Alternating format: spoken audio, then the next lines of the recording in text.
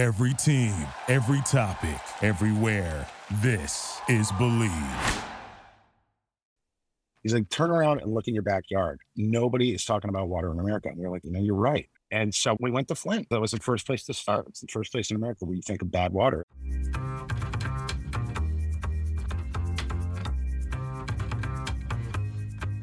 Hello and welcome to Our Impact. I'm your host, Jeremy Casepier. This show explores what our impact is, what we can do about it, and how we can help scale positive outcomes and solutions. We'll be learning from people doing strong work across nonprofits, academia, business, and sport to connect the dots and find ways we can all take action. This show is as a result of my own searching. A few years ago, I measured my carbon footprint for the first time, and I realized how my travel as a professional beach volleyball player is actually at odds with the positive impact I'm striving to have. I wanted to act, but it wasn't clear where to begin. I've made a number of changes since then, but I'm still learning more every day. I hope you find these conversations useful and that the ideas we explore might help you take action in your own life and community. This episode is brought to you by Mir. The reason I partner with Mir is that they make beautiful products I enjoy using day to day and traveling, which helps me cut down on single-use plastic. I can't tell you how nice it is to have their Thermo 3D vacuum insulated bottles keep my water ice cold the whole day when I'm at the beach training or competing. My favorites for the beach and travel are the 42-ounce wide-mouth water bottle for hydration, the 20-ounce travel tumbler for coffee, and the food canister that I pack my son's school lunches in. Aside from making awesome drinkware, they've earned B Corp, 1% for the planet, and climate neutral certifications, so you know they're taking transparent action to have a positive social and environmental impact. And if that was enough, every Mir product sold helps fund nonprofit partners working at the intersection of communities and the environment. There's literally a giving code on every product, so you can look up Mir's impact made possible by your support. Go to Mir.com and use Casepier20 to receive 20% off your order. This episode is brought to you by Rise Brewing Co. Rise makes my favorite nitro cold brew coffee and provides energy for good people to do good things. If I'm at home, I start my day with Rise's original black nitro cold brew with their oat milk, or if I'm heading to the beach to train or surf, I'll take a mocha or vanilla latte with me. The best part is that Rise is 100% USDA certified organic. The oat milk Rise makes is tasty and impactful. Farming oats uses about 6 times less land than farming dairy and 6 times less water than farming almonds. I've been working to shift towards a plant-based diet, but I'm not perfect and it's definitely a process. Rise makes it easier for me because I can swap half and half for Rise's tasty plant-based oat milk, and I'm supporting certified organic farmers, all while enjoying delicious nitro coffee. Head to Rise Brewing Co. and use Jeremy's C15 for 15% off your order and free shipping. My guest today is Drew Fitzgerald. Drew is the co-founder with Jaden Smith of 501c3, which is a nonprofit dedicated to driving innovation around global water, energy, health, and shelter solutions. You're likely familiar with the Water Box, which started in Flint, Michigan, and has now scaled throughout the U.S., providing safe and clean drinking water to hundreds of thousands of Americans from historically marginalized communities. Drew is also a co-founder along with Will and Jaden Smith of Just Water, a certified B Corp, which made one of the first plant-based water bottles, reducing single-use plastic and emissions associated with bottled water. Before 501c3 and Just Water, Drew was the creative innovation director at MIT's School of Civil and Environmental Engineering and the creative director of the Plasma Science and Fusion Center at MIT. In our conversation, we talk about how Drew has combined his background in design and innovation to bring technology out of the lab and into viable products. He has applied his skills to create real-world solutions to interconnected problems around climate, water, food, energy, and race. Shortly after this interview, I went to the Dominican Republic for a beach cleanup with a nonprofit, Players for the Planet. Some of the best baseball players in the world and a number of athletes from other sports came together to raise awareness. I've been playing beach volleyball professionally for over a decade, and I've never once seen a beach without plastic. But the beaches we cleaned in the DR were the worst I've ever seen. I was literally walking through 12 inches of plastic trash and styrofoam. It made it very clear to me that the beach cleanups are just Band-Aids. It's a short-term fix. In order to affect real systemic change, we need corporations to pay for the true cost or externalities of their products. And that won't happen without better materials like the plant-based bottle that Drew and his team at Just Water designed. And then we also need real policy change. As always, if you have any feedback or suggestions for future topics or guests, please leave a review on Apple Podcasts or Spotify. And if you enjoyed this conversation, please consider sharing it with a friend. Drew Fitzgerald, thank you for coming on, man. I appreciate you taking the time. Yeah, thanks for having me. Loving the podcast and happy to help. So you've got a really interesting background. When people ask, how do you describe what you do? I have been in the impact space for probably well over a decade, and I look at sort of intersectionalities in terms of climate change and entrepreneurship. And I look at where impact can be deployed. So with the work that I do that's more applied, myself and our group have been in water for about well over 12 years in a variety of different ways, both commercially and in an impact and charitable way, and largely in communities of color domestically that are suffering in communities that are very similar to Flint, Michigan. And over the course of the time of doing this work, you just realize how fragile the U.S. water system is. You know, the impact work that I do is largely science-based and largely technological-based. There's a lot of engineering that goes involved with it. And it really looks at energy, food, and water, and with a baseline of equality and justice. Who needs energy, food, and water? What communities? And then there's a subtle baseline below that, which is this: all of this work is in service of public health and safety. So I'm in the impact space. That's what I do. Very cool. You co-founded Just with Jaden and Will Smith, and then 501c3, a nonprofit with Jaden. What are the problems you're working to solve, and what kind of projects and products are you developing through Just and 501c3? Well, Just is largely, bottled water company. It's expanded out to a couple of different flavors, but it really came at a time when plastic was just starting on the uptake to be pretty vilified. And so when we started out, there were people saying, no one's going to buy water in a bottle that they can't see the water. I was like, oh yeah? And so I was like, yeah. So it informed the design. I also have a design background. So that's the reason the word water is so freaking huge on the bottle. Yeah. And I went around testing a whole bunch of different blues to see which one was the one that looked like water. Just because like some bougie buyer at some store was like, crapping on the idea. Anyway, we're here a decade later and we've done very, very well. The spirit on Injustice to look at materials and how things are made and how we can do them better. And also how are things made that are inside the bottle or in a package or what have you. And to look and see if there's storytelling for any of those. And one of the mantras that I came upon early in Just was, it's not what you sell, it's what you stand for. And yes, I think still holds water today, so to speak. I had so many water puns throughout this last decade. And so, even this way we looked at fabricating the bottle to where we would manufacture, what types of people need jobs, where are we employing it, what type of facility would we employ it in, and even how are you acquiring the water? Because of having been a water entrepreneur for well over a decade, I know a lot about water and I'm experienced. Yeah. You just do your homework and study, and knowledge is never, ever ended. It's not absolute. And so we developed the first ever public-private water model, which is a little more of a deeper sauce than Just, but it basically to prevent things from happening like had happened in Flint, which was a failure of infrastructure. And obviously infrastructure is quite a popular word these days in 2021. And so part of the money we make per gallon of water, money that goes back into the city of Glens Falls, half of it by contract has to go to infrastructure repairs. So now this is weird. All old cities have infrastructure, leaky pipes, all sorts of things. That's just kind of the nature of the beast.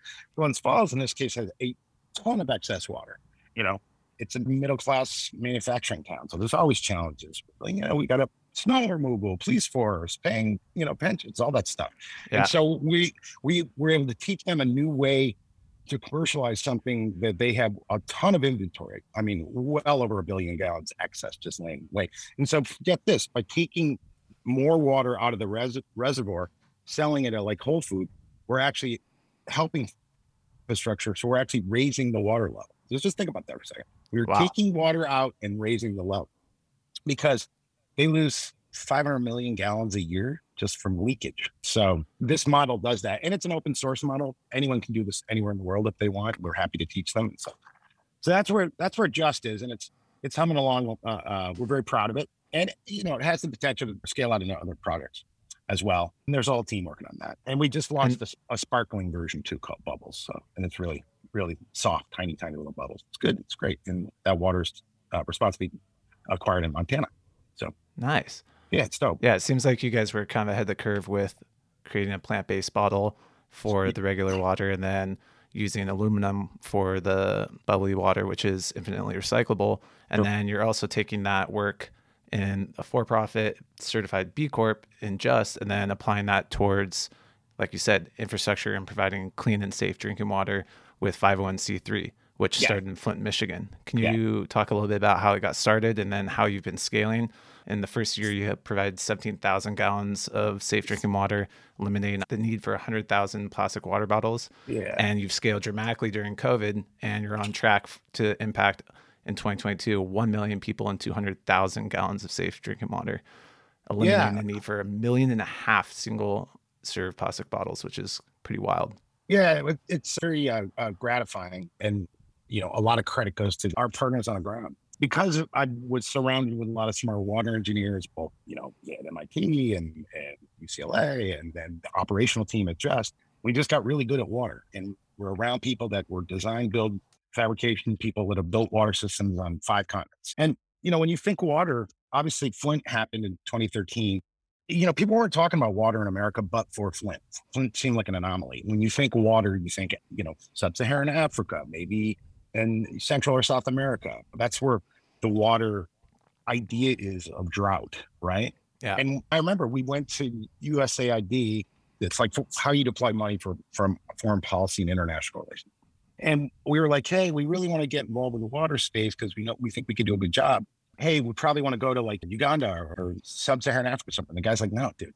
He said, he goes, there's so many people already working that space. It's so fraught with corruption. It's so challenging to get stuff done there. He's like, turn around and look in your backyard. Nobody is talking about water in America. And we're like, fuck, you're right. And so we went to Flint.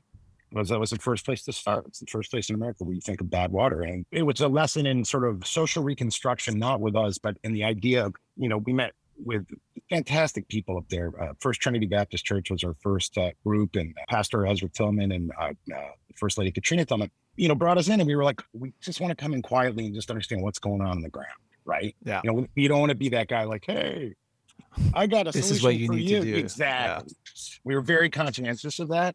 And so we went really, really quietly on a snowy day and just kind of sat and talked saw how things are being done. And also we learned, how this community has just been lied to. And so much mistrust is there. And, sadly, some celebrities or politicians come in and do a selfie and take a victory lap. And it's a little, I don't know. It's not ethical, I don't think. Absolutely. Or ill thought out, maybe I should say. Sure. I'm sure celebrity acts was like, here, I'm trying to use my platform to bring attention to this. So we went there with an engineering mindset, saw how currently they were doing water distribution with bottled water, and having been in the water space for so long, bottled water is really heavy. It's very incorrigible. It's a pain in the ass to move around. And so what church buys a forklift? This is what these church deacons were doing. And there's some days in Flint where it's freezing. And these deacons will have their church clothes on in the morning, and then they'll put on Carhartt onesies, and they're out moving pallets of water all over the back parking lot because there'd be like a drive-through of cars around the block that are coming in for like 2 cases of water. They pop the trunk, they put in 2 cases of water. The cost, the carbon footprint, the plastic, the just back-breaking work on these deacons, which are men who are retired, who worked at the automotive plant, and are just like, I just want to volunteer at the church and be my grandkids. Now I'm like a logistics guy, but we're doing it for the communities. We're able to look at that and see, okay, I see how you're doing this. I also sort of, became a little bit more of an expert of what the politics of Flint are and what would be the expectation of more systemic infrastructure repairs, which is still going on. And so we're like, we'll go back to the shop and we'll create a bridge solution. So we created this thing called the Water Box, which is easy to manage. It takes out everything. You can dial it in like mixing a record in terms of what stuff you want to get out. It really has delivered. We did one in Flint, which was great. And then we just said, all right, what else can we do? So we moved across down to a Latinx center. And then that gave us a further learning about other social issues. When FEMA originally descended on town and had water distribution zones, you had to show an ID, right? And in the Latin community, there's a lot of suspicion around showing ID. So first of all, we have a water problem, and Flint is largely African-American. You have a water problem, which in itself is historically fucked up. And then you have another layer of marginalization to another constituency, which is the Latinx community. So it's all this intermingling. And so we were like, oh, we have to go do something at Latinx. Then with the good help of my good friends over at Kind Humans, they saw the work we did and they wanted to sponsor another water box that we did on the other side of town in the north end at a place called Sylvester Broom Empowerment Village, which is this dynamite school that is led by these just incredible staff. And it's in the north side of Flint, which is kind of rough and tumble. It's a food desert. But, cities start to regenerate. They're in concentric circles. When you go to downtown Flint, it's actually quite nice. It's very lovely. A lot of history, old buildings, farmers markets. But the distance between the north side and the center of town is not that far, but it's a world away for different constituencies. So we did that. Then we put another box in Flint. So we have 4 in Flint. And that was enough, specifically with the storytelling, that was enough to get the attention of a variety of different people. Because we did a good job of the storytelling of telling the story of the people that are there, not just like, take me, look what I did, none of that crap. Yeah. A little bit about how does it work. But right now, anyone who's interested knows how the Waterbox works. And there's no IP. Anyone wants to build a Waterbox, we have plans and stuff. We're open sourcing it. So if some STEM class in Taiwan wants to build a Waterbox, just download the plans. That's awesome. Yeah. And now 2019, 2020, now currently 500,000 Americans who are water insecure live within 1 mile of a water box. And that's amazing. Yeah, that's that's enough to get you up in the morning. So then we started heading to the West Coast, and we put 2 in Watts, which some great people in town in Watts. That's a wonderful community. I knew very, very little of it, having lived in LA for 20 years. I just didn't spend much time in Watts or Compton. Mm-hmm. And just Watts is the youngest community. It also has the shortest life expectancy. It's like I live up here in Encino, and somebody who's my equivalent in Watts would have 12 year less life expectancy. That's crazy, just because all of the environmental factors, access to clean drinking water, smog and pollution, urban canopy, and heat island effect. Yep. You got it. And now we have 2 in Skid Row as well, which is a different scenario. That's a water access issue. And so when we first went down versus like Flint, that's a water quality issue. In Skid Row, there's just no water. It's an urban heat island. We went down there. We're like, my God, is it hot? This is hot. So Jaron, our dynamite engineer, retooled these boxes to have chilling units on them, so the water comes out like ice cold. And that's neat. And they're with 2 wonderful organizations that are doing the Lord's work down there. This episode is brought to you by Caldera Lab. Caldera Lab is a certified B Corp. It makes high-performance skincare by combining pharmaceutical-grade science with nature's most potent ingredients. Finally, a skincare routine that uses non-toxic, sustainable ingredients and actually works. In high school, I got a nasty sunburn that literally burnt the pigment out of my skin and left me with a surprisingly symmetrical 2-tone mustache that led to my nickname, the Lorax. I've been playing beach volleyball professionally for over a decade, using sunscreen every day, and have spent more time in the sun than I care to think about. I can't tell you how damn happy I am to have a simple and effective daily routine to leave my skin feeling healthy and help offset all the exposure and damage that can come with playing beach volleyball. I use their 3-product regimen daily. The Clean Slate is a balancing cleanser I use in the shower. The base layer is a light moisturizer I use every morning.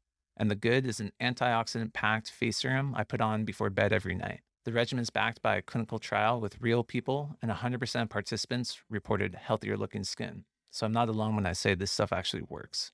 I love Caldera Lab's mission and products, so want to share a special discount of 20% off for our Impact listeners. Go to calderalab.com/casebeer or use the discount code casebeer at checkout. That's CALDERALAB.com/casebeer. So you guys got started in Flint with water quality, expanded to LA and other places across the US. And then you start to look at other issues because, like you said, all these issues are interconnected, whether you're looking at access to healthy food, food deserts, access to renewable energy. What is the Laboratory for Climate Justice, and how are you guys approaching these interconnected issues with the Laboratory for Climate Justice and then Race X as well? Well, Race X is a theory that we wrote down because we started looking specifically in 2020 when justice and equity and equality and the Black Lives Matter movement, and all of a sudden sort of America woke up and realized that it had a race problem. We started looking at the issues that matter to us. And I care about things like, voter equality, gun control, criminal justice reform. We did a little equation. It was like Race X gun control, right? Race X health outcomes. You can make a list, and at the top of the list, you kind of know a lot of those subject areas, and there's people working on those things. But as you start going down, you start looking at like, holy shit, like Race X food, access to food and food deserts, Race X water. And there's been racial inequity and access to water since before Jim Crow. And like, what the fucking hell? And you start looking at it, and you just like, and we just look around our map, and we look at the communities that we are in now and where we want to go, and they're all Black, brown, and indigenous communities. So that theory of race X water, race X food, race X energy isn't, nobody, people aren't really talking about that. And we were like, this is an area that we know because we're involved with science and engineering. And we want to talk about where we think the communities could use these innovations best are the communities that have a variety of sort of racial inequity issues. So that's race X as a theory. And the Lab for Climate Justice sort of follows that from the hardware standpoint, from an innovation standpoint. It starts between Samuel School of Engineering at UCLA and MIT. And from my work at MIT and having been in these environments for quite some time, there are a lot of innovations and a lot of work and a lot of R&D and a lot of tech that doesn't get out of the lab, doesn't get out of academia.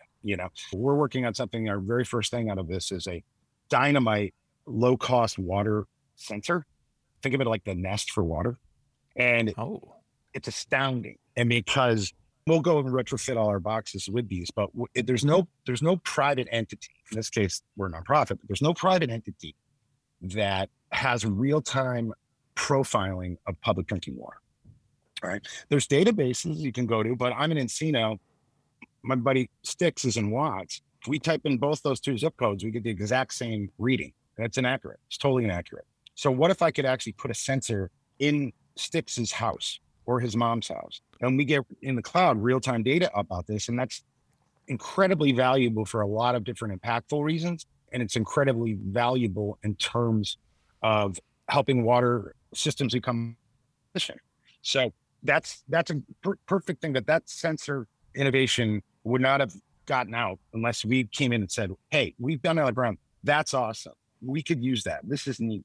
And so you rinse and repeat. There's a variety of different other ones. I don't want to talk too much about them just yet, but they're all things that have to do with energy, food, water, and justice. And it's deploying innovations in specific communities or in a direct-to-consumer standpoint that are just better. It's what I learned from Just Water. That was a one-off, and I learned so much about that sort of environment. And what I've learned from developing water boxes with our team, that's an innovation that's one-off. How do I scale that up? And how do I get some of the hottest tech being developed, use my experience from outside academia to say, hey, guys, no. You're not in the business you think you are, or hey, there is a business here, or whatever. After this podcast, I'm actually doing a call with 12 fellows at MIT to talk about storytelling and what they're trying to do. I would love to dig into that, because that's one of the things that I think, like you said, trying to get these solutions that exist and raise awareness and get them out of the lab and into the hands of nonprofits doing work on the front lines, and then scale them into profitable businesses as well. Sure. So what do you think are some of the ways that you've found successful telling Just and 501c3 stories? And what are some, I guess, what can be improved more broadly? Where do you see kind of gaps in storytelling that you think more organizations could improve on? I think sometimes if you don't inherently get storytelling, it seems kind of a little bit distant. Like, oh, do I hire a team? How do I know? It's expensive. What do I do? And a lot of times, but for, let's say, advertising or something like that, a lot of times, and to a certain extent, but for up until maybe the last decade, the impact was always like the stepchild of whatever your business was. We're bottom line, and we got this and we do this. And, Betsy runs the nonprofit, and I don't know what she does, but yeah. And then I think the same is true of storytelling. It's with a younger generation of customers or fans or whatever, you have to be able to describe what you do from an emotional or humanistic standpoint, not features and, made from whatever. That's cool. But impact can be very emotional because you're helping people, you're helping animals, you're helping biospheres, anything you're doing, whether it's Parleys for the Ocean or whether it's the work we're doing in more of an urban and built environment. The stories of what problems exist that you probably weren't aware of and what people are affected in a 3-act structure. We have a really big problem here. We think we can solve it. Look at the impact that's happened. Look at now what this community or this people impacted could do that they couldn't do before.